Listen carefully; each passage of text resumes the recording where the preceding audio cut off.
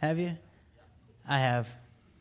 Years ago, I was in Bible college, and I also worked for Nike. I worked for one of the outlet stores, and so we're doing our thing, and it was a 4th of July weekend, and there was this big team competition volleyball tournament in New Orleans. And what Nike does, because they know how to corner the market on something, is they would rent out a whole lot of floor space and build a portable store that only sold all of their volleyball gear. Because he knows when you get like young people in an enclosed area and their parents give them money for a week, they have to spend it on something. It might as well be Nike stuff. So they called up different stores, and my manager kind of nominated me to go and represent the Kissimmee store and represent Team Nike at this 4 or 5 day volleyball tournament. And it was in New Orleans, like I said, leading up to 4th of July weekend. So we're up there, and I'm meeting all these different people from other Nike stores. There's about 10 of us. We go in the first day, we work real hard. We set up this portable store, get everything running, everything set up, and we work really hard. And on Saturday, which was actually the 4th of July, they're like, hey, the games all end at noon, and you guys can go do whatever. So we're like, hey, we're going to go eat. And so we found a couple of restaurants we were interested in. We're walking through New Orleans. We're right off of Bourbon Street. We eat amazing food, and we're coming back to our hotel, and we pass this guy. He's no lie. He's standing on a box about this tall, and he's holding this big cross, okay, and he's got the bullhorn, and he's not saying good things, people. The things he's saying as people walk by are, you're going to hell. He's yelling at people that are coming in and out of restaurants and clubs, because they're all, I don't know if you've ever been to New Orleans, most people won't admit it, but I know most of you have been, all right? But people are coming in and out of restaurants and clubs and stuff. And this guy, every person, like he'd point the megaphone at you. I was going to bring mine in for dramatic effect, but I'm saving you all. But he would just yell at us, you're going to hell. And he pointed at me. You're going to hell, and there's all these people with you, or you should not be here in this town. I was in school, Bible college, for youth and family ministry. And I said, so why are you here? If I'm not allowed to be here, why are you here? Oh, blasphemer. And he laid it out. I was done.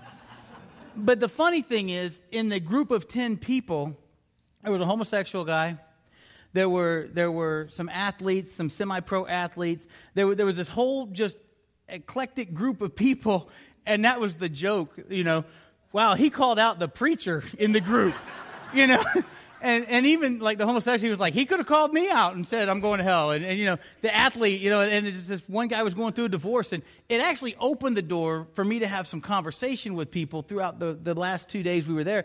But it was just funny. Like, he pointed right at me, and because I was on Bourbon Street, and I was like, all I came to do was eat, Can't you tell? It was good. This guy, he's everywhere. We're in a series. It's called Soul Toxins, and today we're talking about lethal language.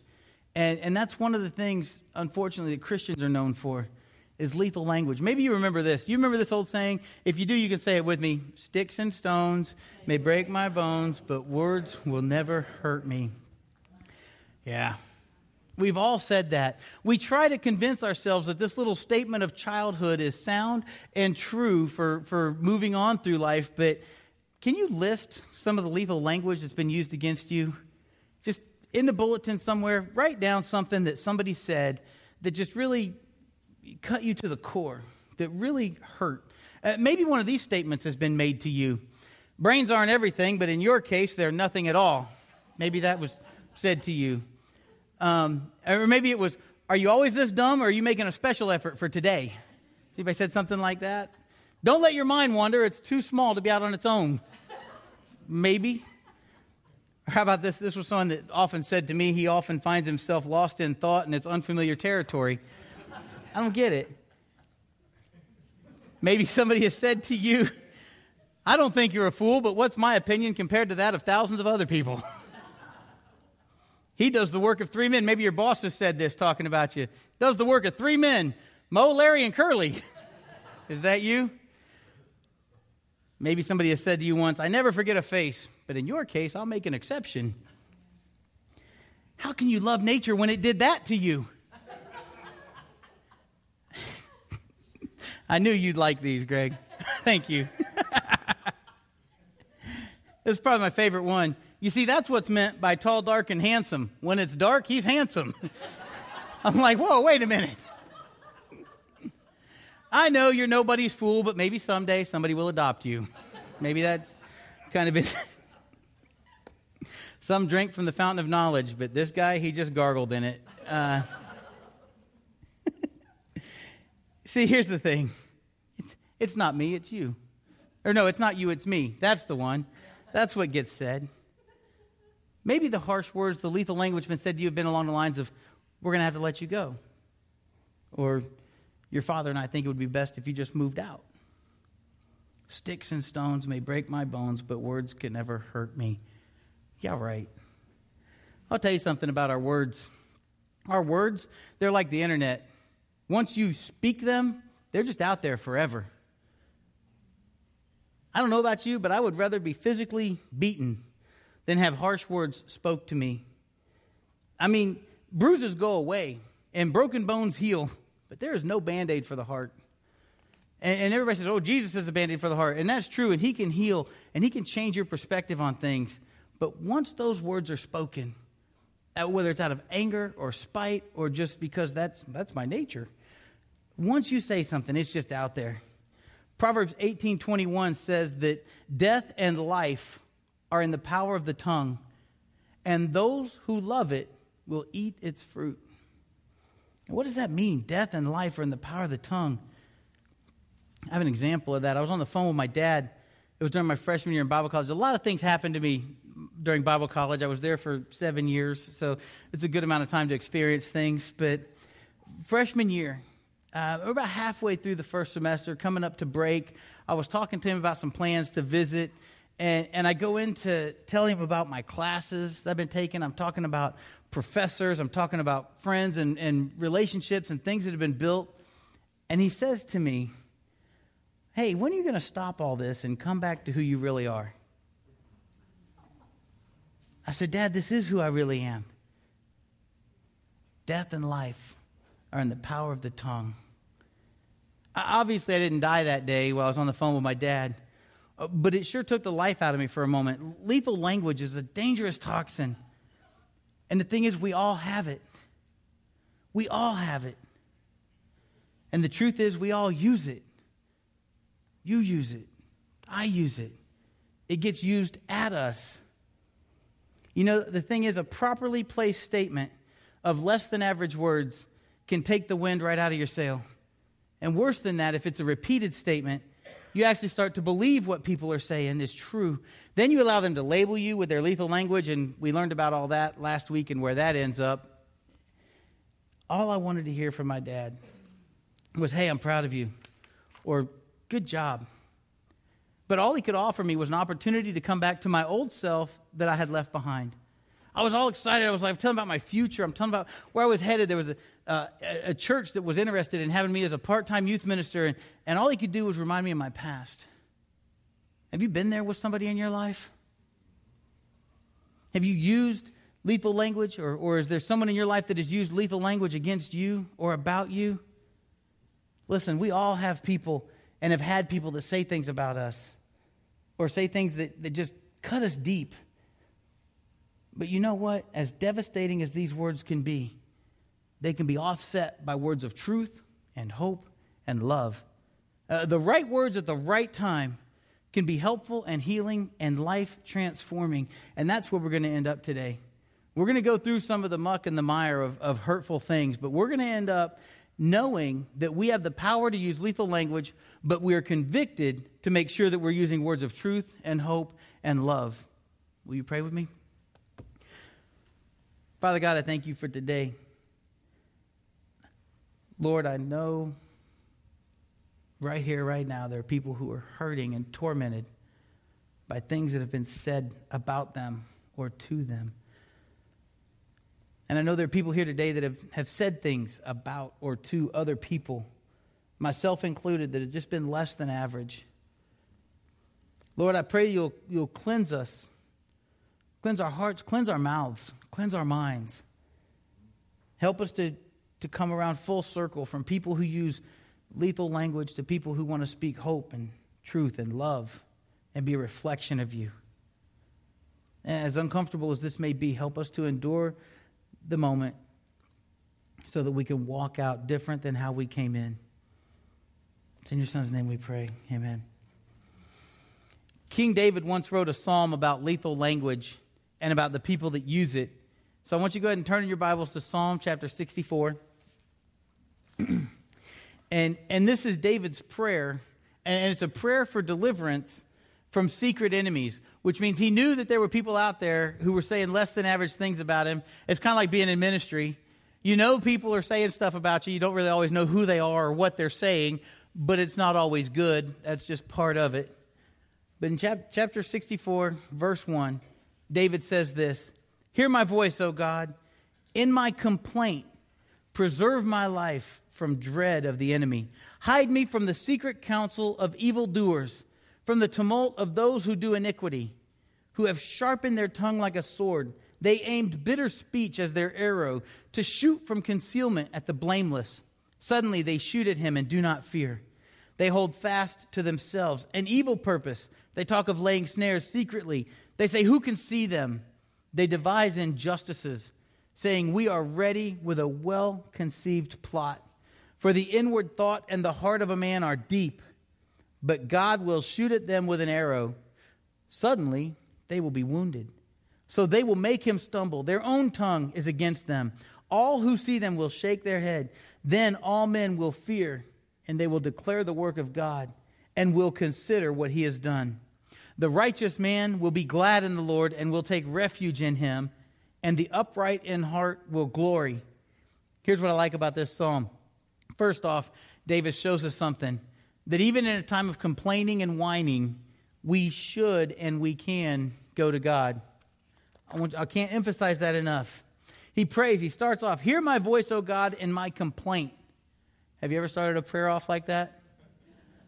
Lord, I'm going to whine for just a second. Here it comes, but please hear me. All right? At first, when I read this, I'm thinking, look at David. He's king. He's got all these great things. He's having a pity party.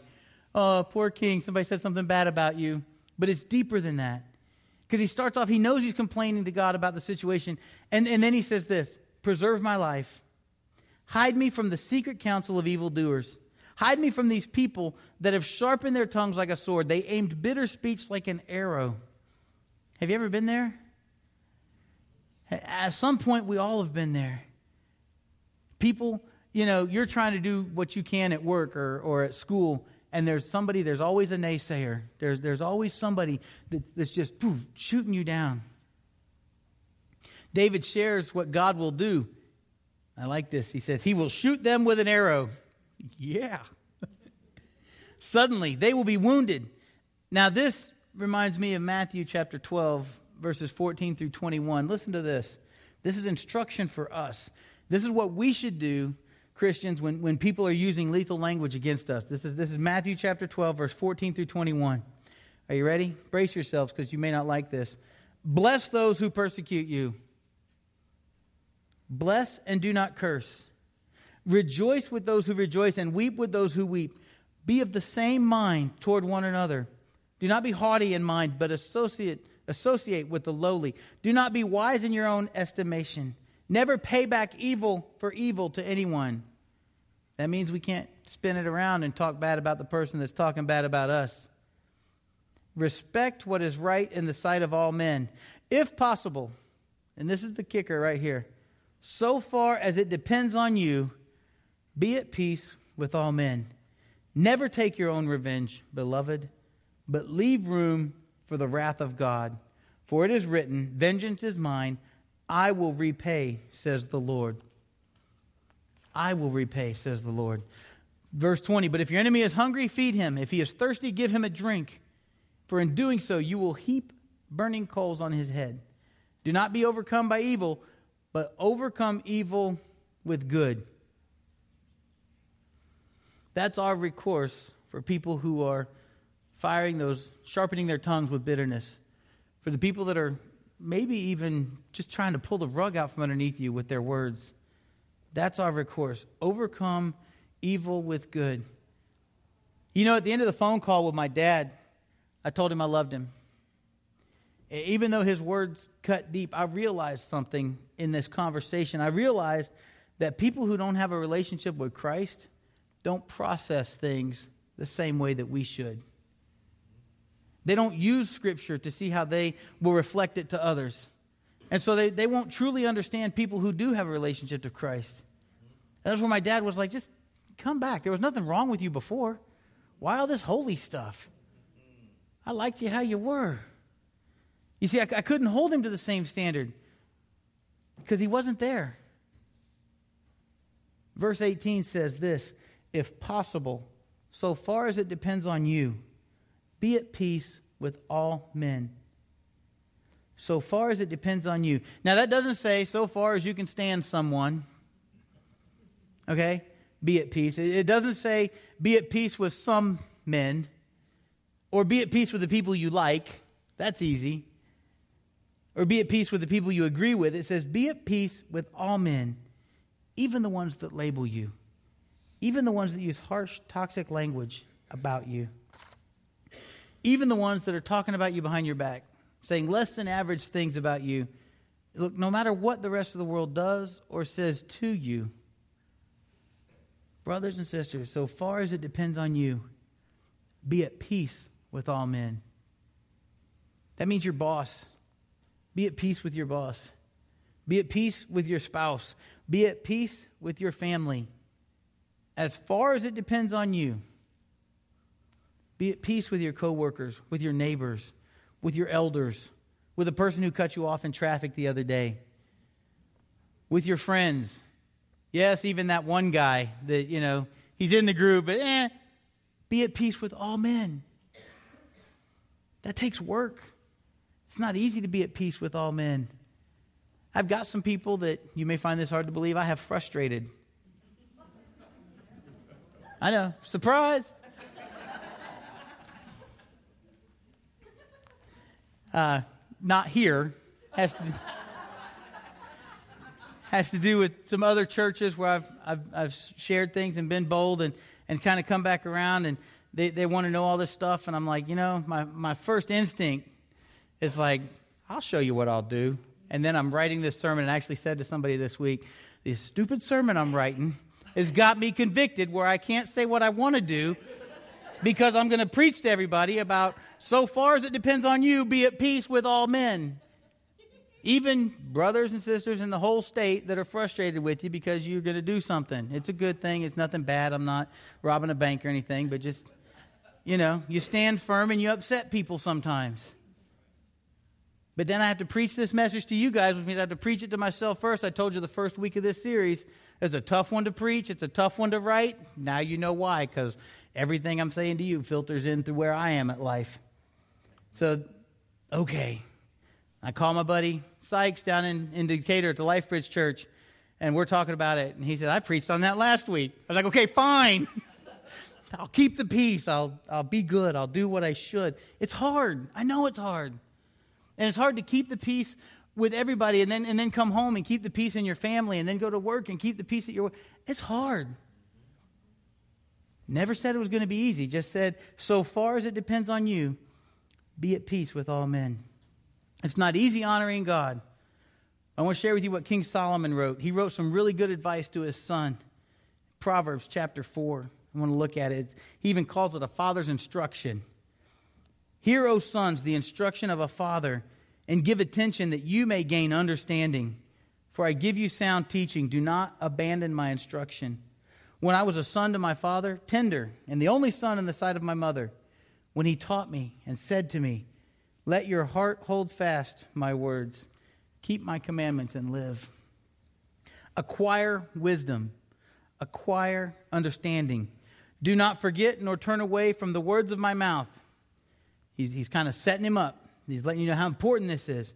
Do not forsake her. She will guard you. Love her. She will watch over you. The beginning of wisdom is acquire wisdom. And with all your acquiring, get understanding. Prize her, and she will exalt you. She will honor you if you embrace her. She will place on your head a garland of grace. She will present you with a crown of beauty. Hear, my son, and accept my sayings, and the years of your life will be many. Here it comes. He's built it up. If we do these things with this wisdom, He says in verse 13, in verse 11, I have directed you in the way of wisdom. I have led you in upright paths. When you walk, your steps will not be impeded. And if you run, you will not stumble. Take hold of instruction. Do not let go. Guard her, for she is your life. Do not enter the path of the wicked, and do not proceed in the way of evil men. Avoid it. Do not pass by it. Turn away from it and pass on. For they cannot sleep unless they do evil, and they are robbed of sleep unless they make someone stumble. Verse 17, for they eat the bread of wickedness and drink the wine of violence, but the path of the righteous is like the light of dawn that shines brighter and brighter until the full day. The way of the wicked is like darkness. They do not know over what they stumble. My son, give attention to my words. Incline your ear to my sayings.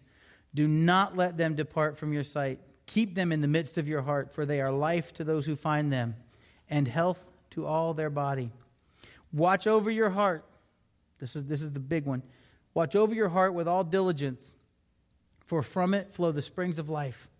Put away from you a deceitful mouth, and put devious speech far from you. How do we move away from lethal language?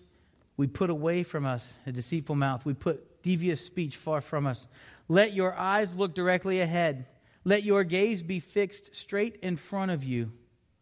Watch the path of your feet, and all of your ways will be established. Do not turn to the right nor to the left. Turn your foot from evil. Did you get all that instruction? I noticed in the insert in the bulletin, like all the scriptures I'm using are in there this week. Go home and read them again. Dive into it. Fall in love with it. Realize what it says to you. No matter what others choose to do, and this is what Solomon's telling them, no matter what others choose to do, we should choose to honor God. We should choose to speak healing words to others. Let's look at the verses of instruction for how we should treat and speak to others. First one comes from Proverbs 12:18. There is one who speaks rashly, like the thrusts of a sword, but the tongue of the wise brings healing. The tongue of the wise brings healing. That's what I want to bring to people. Our world has enough hurt and heartache, demise. There's enough junk going on in the world. We don't need to leave out of here and do anything other than bring healing to people. That's what I want to bring to people is healing. I don't want my words to be like the thrust of a sword. That's harsh. Hawk Nelson has a song. It's called Words. They wrote it for me for this message. Okay, maybe not. But we're going to play it. And I want you to listen. And I want you to watch these words. This is called a lyric video. Okay? Listen to these words. And let this song just resonate with you. Okay?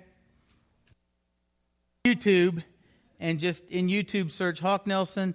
Title of the song is Words. But here's the thing, and I'm going to get to the I'll get to the crux of it here in just a second. Words are powerful. They can do so much good, or they can do harm. The lyrics from the song says, "Words can build us up, words can break us down. They can start a fire in our hearts, or put it out. I don't want to say a word unless it points the world back to you." It's talking about God. And as we close out, I want to share two more verses with you. And I want you to take all these notes, like I said, and look at them again. Study them when you go home. But when you're reading through these scriptures and the stuff you've written down, ask God how you can apply these things to your life this week. Okay? First one is Proverbs 15, verse 4. A soothing tongue is a tree of life, but perversion in it crushes the spirit. A soothing tongue is the tree of life, but perversion in it crushes the spirit. So my question is, do you want to offer life to someone, or do you want to crush their spirit? The next verse is Proverbs 16:24.